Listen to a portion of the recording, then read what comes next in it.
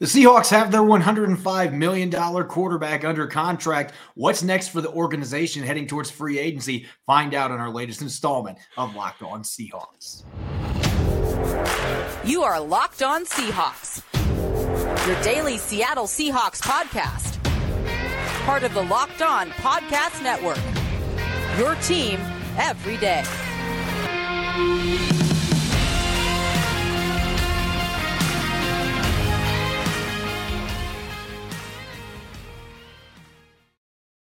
Greetings, 12. This is Corbin Smith, host of the Locked On Seahawks podcast, your daily Seahawks podcast, part of the Locked On Podcast Network, your team every day. Glad to be joined for our Tuesday episode by my co-host in crime, Rob Rang. And a special thanks to all the 12s out there, whether you're listening in Mexico, Canada, or in nearby Redmond. We greatly appreciate you making Locked On Seahawks your first listen 5 days a week. We're drawing closer to the start of free agency. We're going to be diving into what's next for the Seahawks after the first big domino fell with the re-signing of Geno Smith. Plus, for Transaction Tuesday, we're going to take a look at 3 former Seahawks set to hit the market. Which player do you, the fans, believe would be the best fit to bring back for a second tour? Rob and I are going to be weighing in on that as well in a jam-packed episode.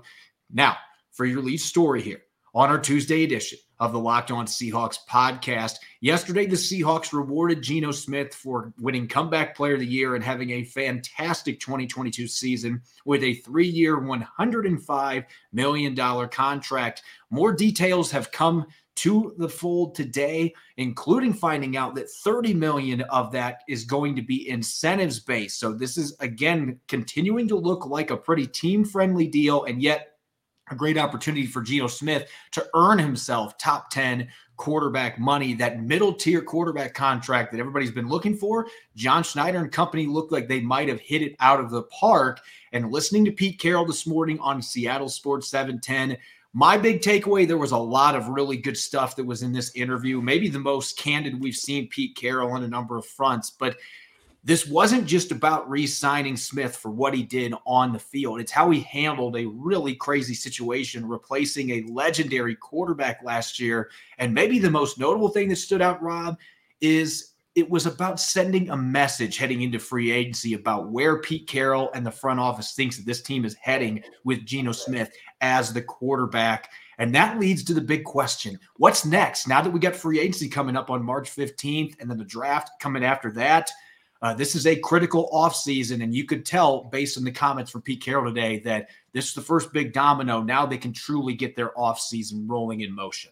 Yeah, exactly. I think that that Pete Carroll he demonstrated just how almost giddy I think that the Seahawks are, that they were able to bring back Geno Smith, as you said, on a team-friendly deal. Pete Carroll himself said that Geno Smith kind of gambled on himself a little bit. And, oh my goodness, I mean, isn't that exactly the mentality that you would know that Pete Carroll would want to have from the quarterback? And, and that's exactly what Geno Smith did. It sounds like, as we talked about, was a deal that made sense both for the player and for the team. The fact that there was so many of Geno Smith's teammates who were, kind of reaching out on social media, just congratulating him on this.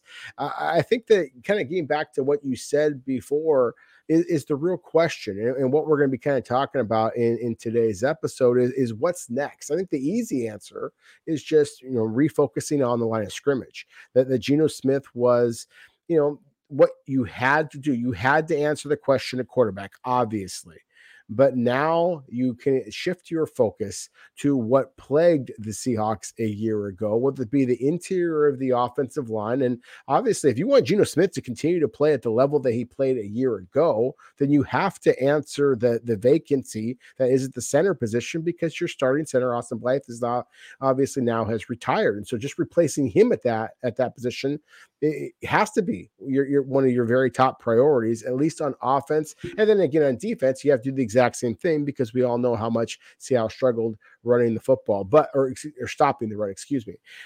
But to worry about the line of scrimmage would just, at this point, I think would just be to overlook what a monumental move that Seattle and Geno Smith were just able to, come together to do a day ago. So again, that to me is the big story here. And the reason why I think that Pete Carroll was even for Pete Carroll, I mean, we know that he's always optimistic. I thought that he sounded just like, as excited as you could expect Pete Carroll could possibly be about the fact that this does look like a team that could have a little bit of flexibility in terms of the remaining salary cap that it has.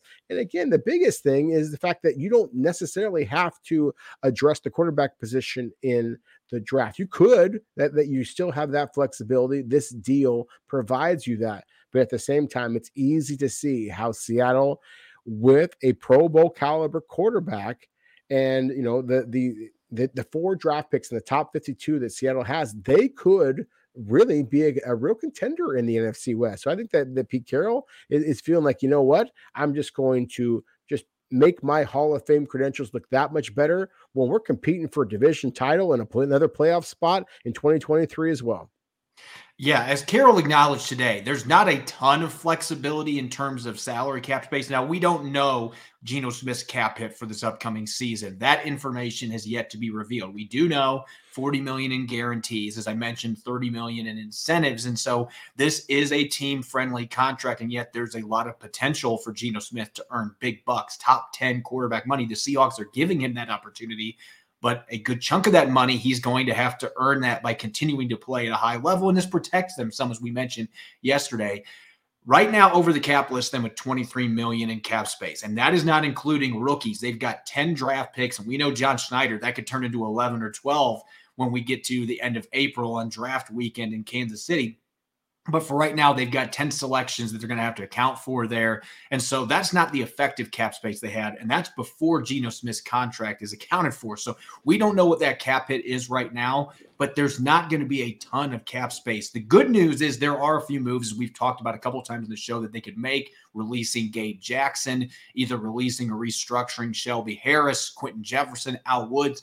They've got some extension candidates like Uchenna Nwosu that they could lower his cap hit if they extended him. So there's a number of things that John Schneider and the front office can do right now to create additional cap space. And that's not even looking at restructures, not something John Schneider has liked to do in the past. But as you mentioned, that interior offensive line, I think that's got to be the next step. Now, maybe they think the center they want is in the draft. They're going to bypass in free agency, but there are some intriguing veteran centers in this free agency class if they want to go that route. And there are some guards that might interest them as well. They did re-sign Phil Haynes, but if Gabe Jackson gets cut, you'd like to have somebody to compete against him, either a rookie or another veteran that comes in to make things interesting. And then the front line on defense, you had all the personnel-related issues last year moving to a 3-4. You and I are both under the impression they're going to be making some significant changes there, maybe adding another edge rusher and linebacker, of course. And we'll be talking about one candidate to fill that void in the middle here coming up in our next segment. But they've got to figure out what they're going to do with Jordan Brooks' situation. We don't know if Brooks is going to be ready for the start of the season. He might miss a big chunk of 2023 coming off a torn ACL. So as we have talked about time and time again, the trenches on both sides, the linebacker position, those seem like the biggest question marks for the Seahawks that they can now shift their focus to. But of course, there's always those secondary needs too, like adding a third receiver potentially, a complimentary running back to go with Ken Walker III. You get 2 tight ends that are going to be free agents next year. Maybe you look at a tight end in free agency that can be affordable that you can bring in to add to that group. And so you can't rule out some of those secondary additions too. And sometimes that's been where the Seahawks have done their business in free agency because they haven't had a lot of money to spend. Well, exactly. And that's where I think that, again, Seattle is in a very good position to be able to do that now if they wanted to. Having looked at this year's draft class and all the positions, of course, and really starting to look at some of the veteran free agents that are available. One of the positions that I wonder that Seattle may not look to try to address in veteran free agency might be at the linebacker position. And we'll talk about this a little bit because, of course, there is a linebacker out there recently been made available that the Seahawks have a great deal of familiarity with, in Bobby Wagner. But I think that there's a lot of other inside linebackers who could kind of fit the bill. And I don't think that this is a draft class that is quite as good. So to me, that is one of the positions that I think that Seattle could be looking for. And then again, at the center position, we talked about this before. I am a fan of this center class, But at the same time, I also will have to acknowledge the fact that Seattle has really preferred to have a veteran center. And so I think that now that you have obviously a veteran quarterback, you are just proving that you are building around Geno Smith at this point. I think that is something else that they might consider as well. As you made a mention a moment ago, there are some good veteran centers out there available in free agency. So to me, those are the two positions you really have to look at in veteran free agency. The center position, and again, inside linebacker. Wouldn't be surprised at all if the little bit of money that Seattle does have remaining after this deal with Geno Smith, that might be some of the positions that they look at. There is a former Seahawk that is going to be available on the market in Ethan Posick that could potentially be an option. Had his best season of his career with the Cleveland Browns. But ironically, he is not one of the three players that we are going to be talking about in our next segment. A perfect segue here. Transaction Tuesday, 3 former Seahawks standouts on the defensive side of the football, all set to hit the free agent market. Which one would be the best fit to bring back in 2023? We're going to hear from you, our valued listeners, and obviously we're going to weigh in on the discussion as well. Coming up next on our Tuesday edition of Locked On Seahawks.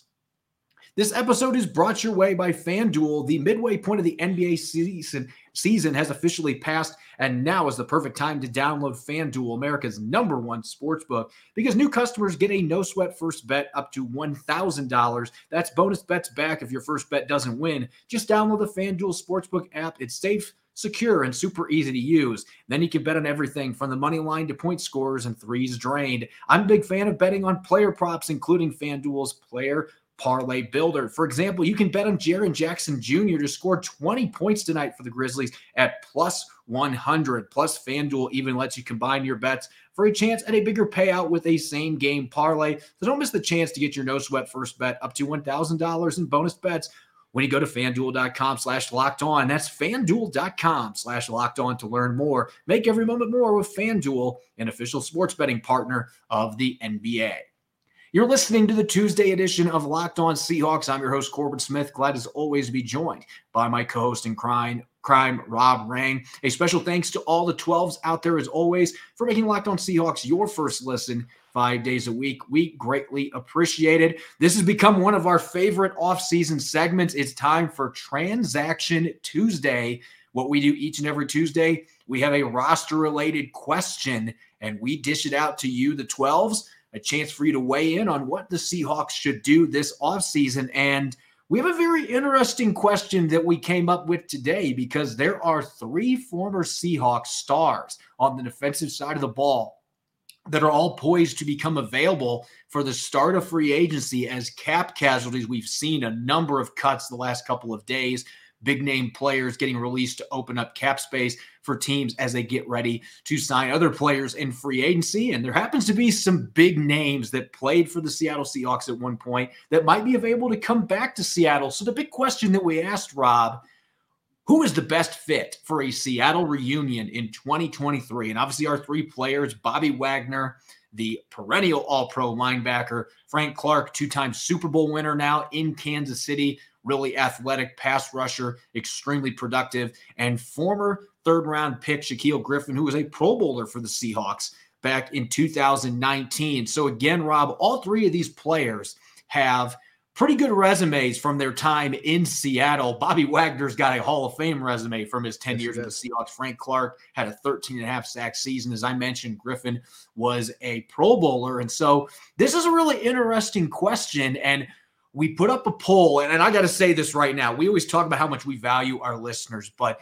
6,071 people voted on this poll. That is insane. Over 6,000 votes on this poll. And Bobby Wagner won it by a landslide, 67.9%. Frank Clark got 29.1%, and poor Shaquill Griffin only got 3% from those 6,071 votes. And looking at just a handful of responses we got from our listeners before Rob and I get a chance to weigh in here, Jay Luppy on Twitter says, of all 3 needs, Bobby Wagner is the one that can address without selecting the position high in the draft. The defensive line is the biggest need. With 2 firsts and 2 seconds, they can get day 1 starters who can come in and make an impact on the line. And Matt McMurray agreed, saying Bobby by a large margin, position of need and the best player out of the 3. Tone setter and leader, still has elite years left. If they want to make a deep playoff run in the next 2 years, this is this is an easy choice. We also had several interesting responses about picking Frank Clark to come back for a second stint in Seattle. This one coming from Alex. Frank Clark would be the biggest splash. He was pretty damn dominant in the playoffs. I know everybody loves Wagner, but that seems less likely, and it would be better to get younger there. Hard pass on Shaquille Griffin. And Matt Cook said, Frank is only 29, still has a couple good years in him. Bring a vet presence to the younger guys like Bruce did and makes Edge less of a need to open the door for a little more to consider at quarterback or other positions early in the draft. And then our only response on Shaquille Griffin, I think this was a good point, though, coming from Tim on Twitter. He said, Shaq, I'd like to establish a baseline on the outside and see if Bryant can make it at nickel, draft inside linebacker and edge. Bobby and Clark would choke out any opportunity for a youth movement in the front seven. And that's a really interesting point of view there, looking at where the Seahawks are at with a very young roster for the most part. So now I'm going to dish it to you, Rob. We've got Bobby Wagner. We've got Frank Clark. We've got Shaquille Griffin, 3 very good football players at 3 different positions on a defense that needs an infusion of talent. Which one do you think would make the most sense and would be the best fit to bring back in 2023?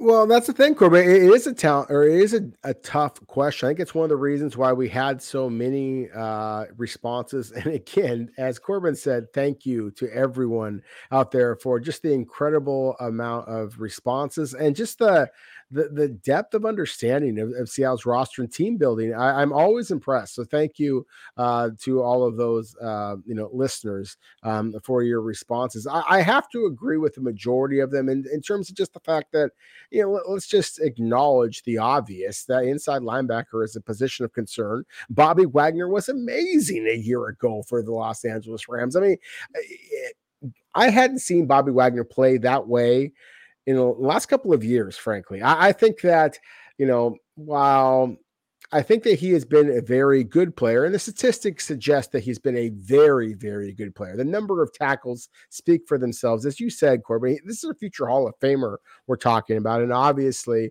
the vast majority of his playing career was in Seattle. Seahawks fans know what Bobby Wagner is.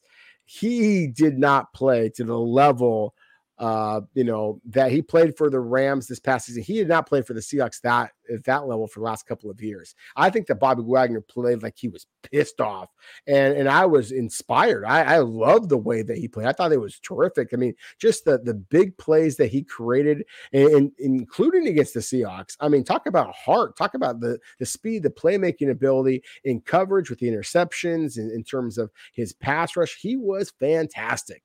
At the same time, he's still an aging linebacker. And so I think that if there is going to be this magical Hollywood reunion, then I think it's got to be on Seattle's terms a little bit, because this is an aging player. I think that he played out of his mind a year ago.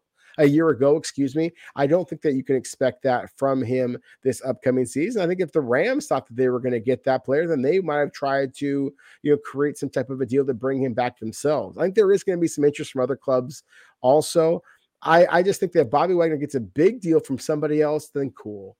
Go continue your Hall of Fame career. It's been a joy to watch you as long as we have.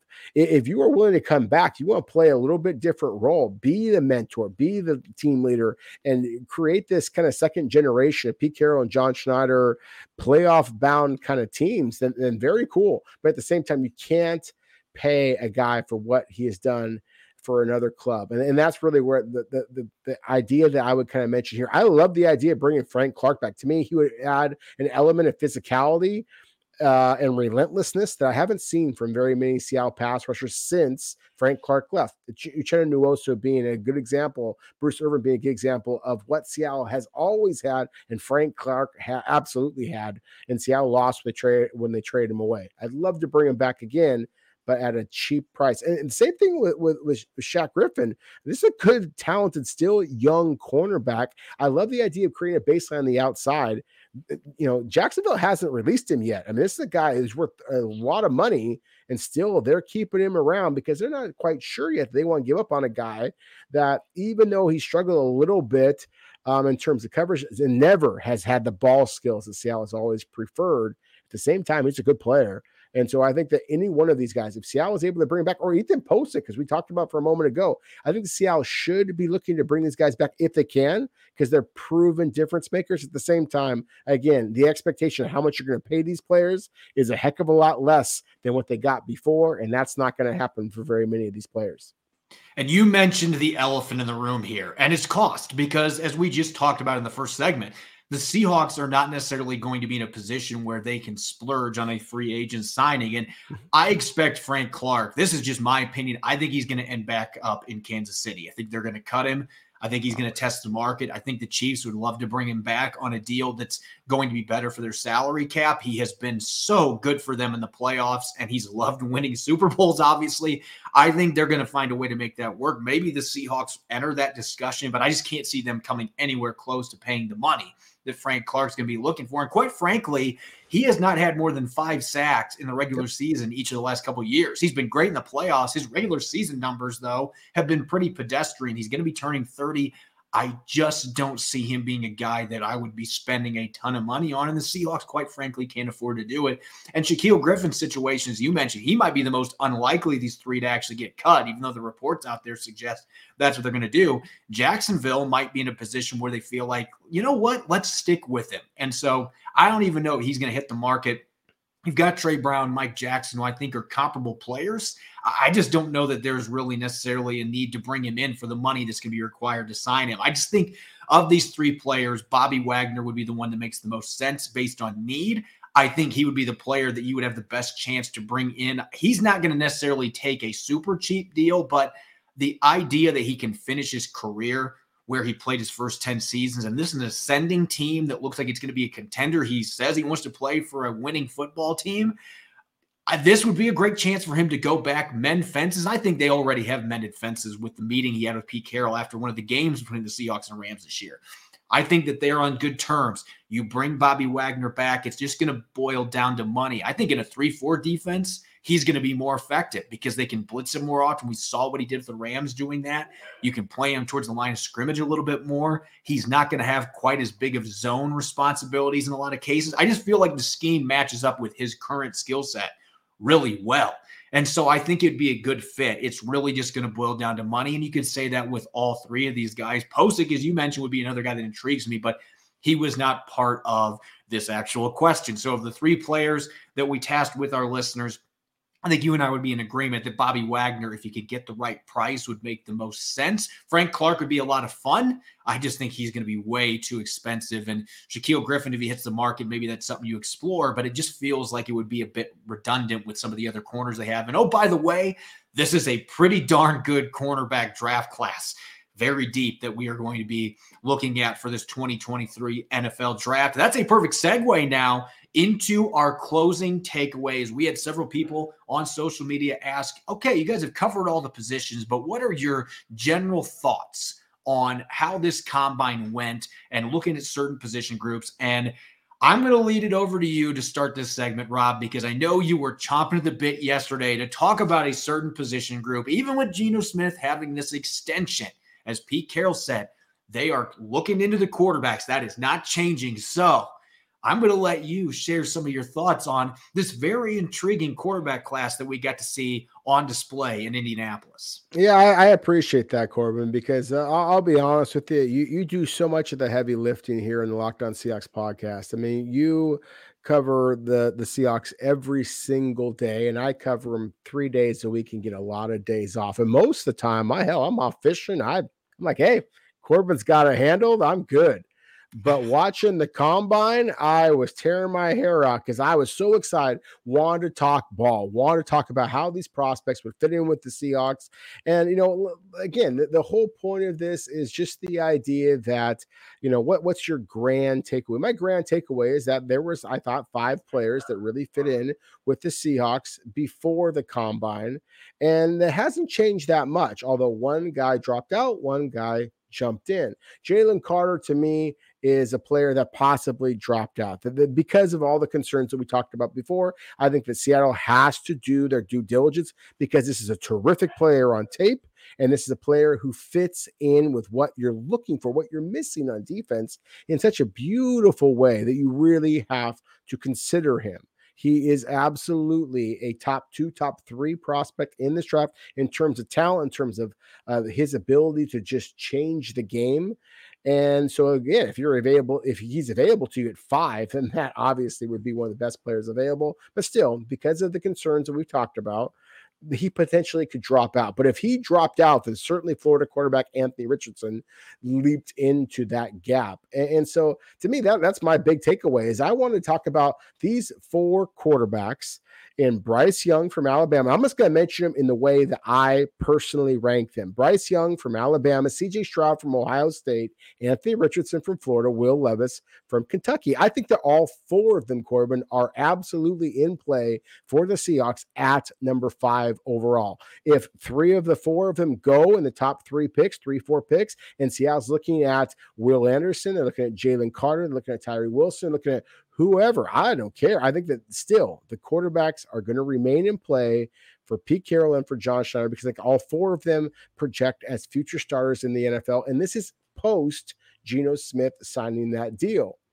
Bryce Young, to me, is a special player because of just his spatial awareness. He has an instinct and a playmaking ability about him I think is very, very rare. I think it's most similar to what Seahawks fans have seen with Russell Wilson. The size is obviously a huge concern, as it was with Russell Wilson. There's going to be some Seahawks fans who are out there like, hey, Pete Carroll, John Schneider won with Russell Wilson, draft another 5'10" quarterback. The difference is Seattle drafted Russell at 75, and this guy would have to come at number 5 overall or earlier likely. So that's obviously a huge difference. But at the same time, what Bryce Young has been able to do throughout his college career, I think speaks for itself. That's why he is my top-rated quarterback in this draft class, even though he didn't get an opportunity to do anything except measure at the combine. And, that's a whole other conversation there. CJ Stroud, as I've said before, I think is the most accurate quarterback in this class. You put him in your mock draft, Corbin, for Seattle selection. If CJ Stroud was available to Seattle at number 5, to me, it's a slam dunk. You take this player. I think he has Pro Bowl, all pro kind of accuracy. I think that he can be a superstar. And if any of these quarterbacks are Seattle selection, I think the Seahawks fans should be excited because what this is saying is as that salary cap gets bigger and bigger and bigger, Seattle has a quarterback guaranteed for at least the next 5 years. If they do their job, if they did a good job of evaluating Geno Smith, they got him for 3 years, and whatever one of these rookie quarterbacks selected in the first round, they got them for 5 years on Seattle's dictation as far as the salary cap, rather than paying these players again. So that gives you 5 years to build yourself a Super Bowl roster. And as I mentioned before, again, CJ Stroud, to me, I thought that he was the best quarterback in the workouts. I thought that he is the most accurate quarterback on tape. I just love that combination. For me, Anthony Richardson, my goodness, if you watch the combine at all. He's a lab specimen. He's like Tariq Woolen was at corner last year. We all know how, Pete Carroll got so excited and literally rips off his shirt when DK Metcalf walked into the room. There's been already talk about how Anthony Richardson and Pete Carroll kind of hit it off in their interview. I can see that because Pete Carroll just acknowledges great athletes, and that's exactly what Anthony Richardson is. And Anthony Richardson is no dummy, as anybody who listened to his interviews can certainly attest to. And so I think that that he would have been very much attracted to the enthusiasm, the history, the rings that Pete Carroll brings to the table. And then finally, Will Levis. I'm not as high on Will Levis as some people are, but the familiarity with Seattle's offense, with the 2 offensive coordinators at Kentucky that, of course, many Seahawks fans know, coached with, Seattle's guys. I mean, that familiarity is huge. The arm strength, the quick release. There's a lot of things about Will Levis as well. So to me, that is my big takeaway, my long-winded takeaway. I apologize for stealing the mic, Corbin, this entire time, but again, this quarterback class is legit. And Seattle's opportunity at number 5 overall, not only to get a great defensive player, but also to possibly set your franchise up for the long haul. I would not be surprised at all if Seattle went with the quarterback at number 5. It's all about following that blueprint that Ron Wolf did in Green Bay when John Schneider was there working under it. Now, John Schneider has not abided by that in his 13 years in Seattle. He has drafted 2 quarterbacks the entire time. Russell Wilson and Alex Magoo. It's not like he has been actively trying to replicate what Ron Wolf used to do, where he was drafting a quarterback seemingly every year behind Brett Favre. And think of some of the guys that were there. Mark Brunell being one of them, ended up being a really good quarterback for the Jaguars after he was traded away by the Packers. And then, oh, by the way, Matt Hasselbeck, we know him pretty well. Coming over to the Seahawks, he was drafted by the Packers behind Brett Favre. That is what you would like to see John Schneider be able to do here. And he's got the flexibility. We talked about this yesterday with a player like Anthony Richardson. If he is there at number 5, which I'm at the point now where I'd be stunned if he's there at 5. I think if you want him, you're going to have to move up to get him because of that freak athleticism, the size. And everybody that I talked to in Indy that was in the know, they were talking about how great of an interview that he was. And you can see it when he interviews with media. You could see why this guy would be able to go into a meeting room and take full command and get the attention of somebody like Pete Carroll. And so I think he's going to go very early in this draft, but it gives you an opportunity to get that player early that you haven't had a chance to get because you haven't picked this early. You can get that elite physical talent like an Anthony Richardson or even a Will Levis and develop that player for a year or two behind Geno Smith. If Geno just tears it up the next 2 years, you can give Geno Smith another contract and you can trade away like the Packers did with Mark Brunell and with Matt Hasselbeck. You can move quarterbacks.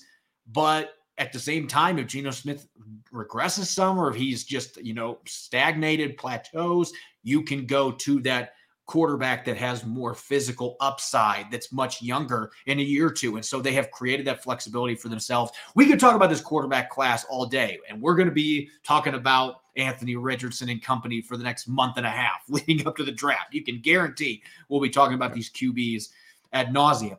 But the other group that I'm going to be talking about nonstop is the edge and defensive tackle group. And I'm just going to say defensive line in general. Rob, I think that this is maybe the deepest defensive line edge rush group that I have seen in my 10 plus years that I have been covering the draft. I don't know that you've got your superstars like your Nick Bosa's. I mean, Will Anderson might be able to be that kind of a player in the top 3 picks, but you might not have that guy that is that generational talent that's going to go number 1 overall.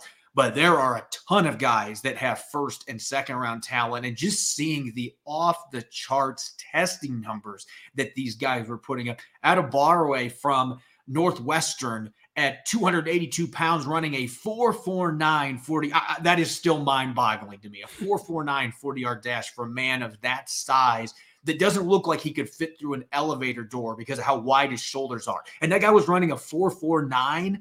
And then Nolan Smith at 238 pounds running a 4.39, which was the fastest time for a guy of that weight. It was, DK Metcalf at 228 did a 4.33, but we're talking 10 pounds heavier and ran a 4.39 and had a 40-plus inch vertical. If you're looking for guys like Nolan Smith that are in that 240, 245-pound range, Will McDonald being another one that can just pin their ears back and fly off the edge of the quarterback, you can find a number of guys that check off that box. If you're looking for a big-bodied guy that can play 3-tech, 5-tech, all over the defensive line like Adebawore, there's a bunch of guys that can do that. You want a big athletic nose tackle or a big run-stuffing nose tackle, you can get those guys in this draft. I'm incredibly impressed, and I liked this group going into the combine.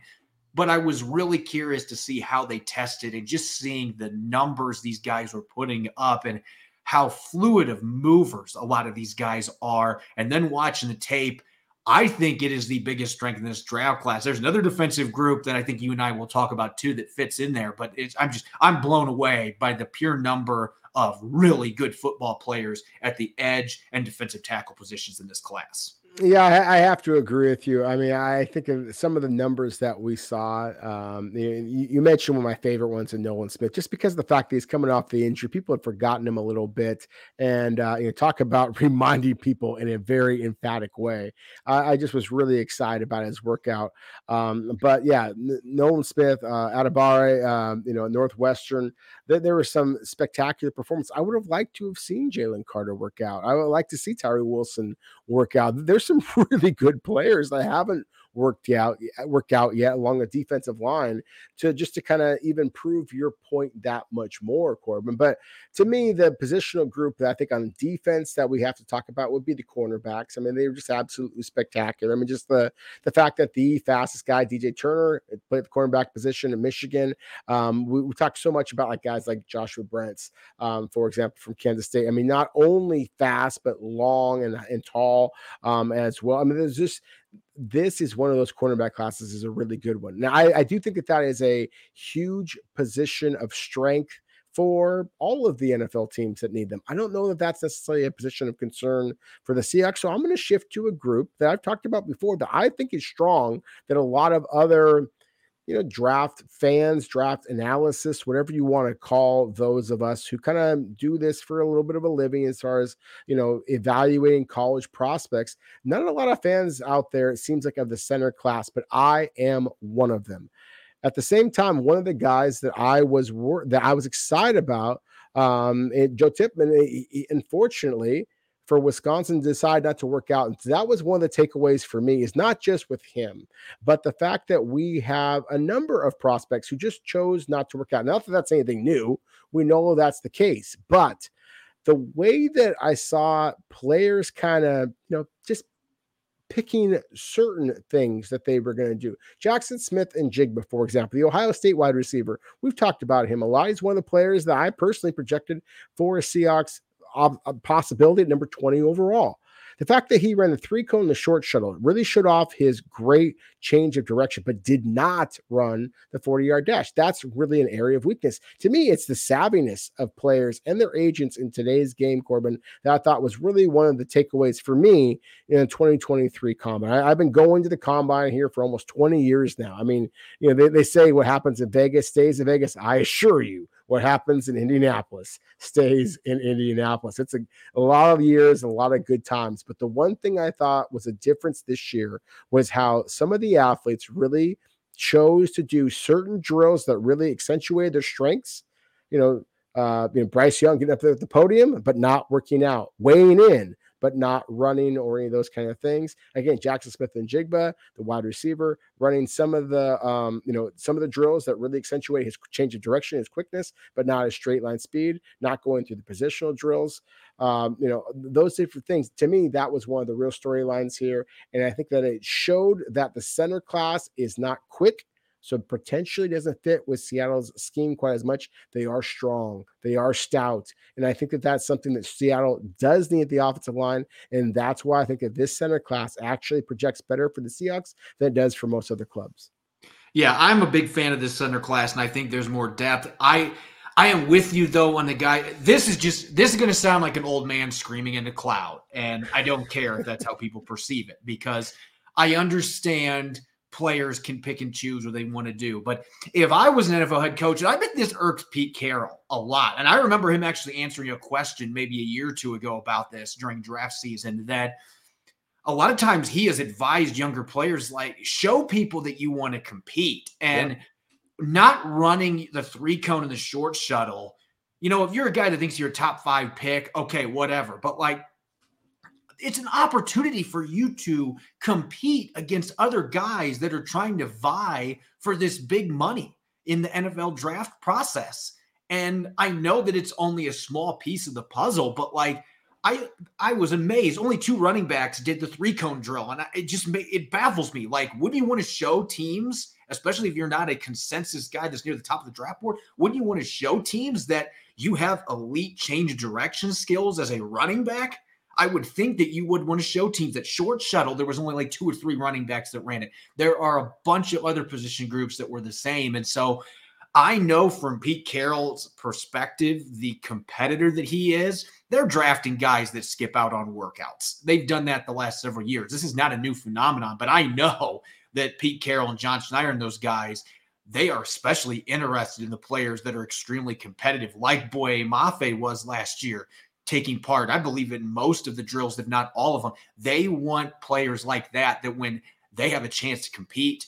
under the lights, they're ready to roll. And so that really would be a big takeaway for me. I thought there were a lot more guys that did drills this year than last combine. At the same time, I feel like there were some players that maybe missed out on an opportunity that could have helped their draft stock in this process that didn't take advantage of it. And coaches like Pete Carroll would be really interested to see those 40 times and stuff, just from the sense, I want to see your competitive vigor. I want to see you go out there and battle against these other draft prospects. And some of these guys didn't necessarily take advantage of that opportunity. As always, you can follow me on Twitter, Corbin Smith NFL. You can follow Rob at Rob Rang. Make sure to check out Locked On Seahawks. We're on all major podcast platforms and streaming on video 5 days a week on YouTube. Coming up on our Wednesday episode, we're going to shift our focus to looking at some of the restricted free agents, including Ryan Neal. What's the future hold for those guys with the Seahawks?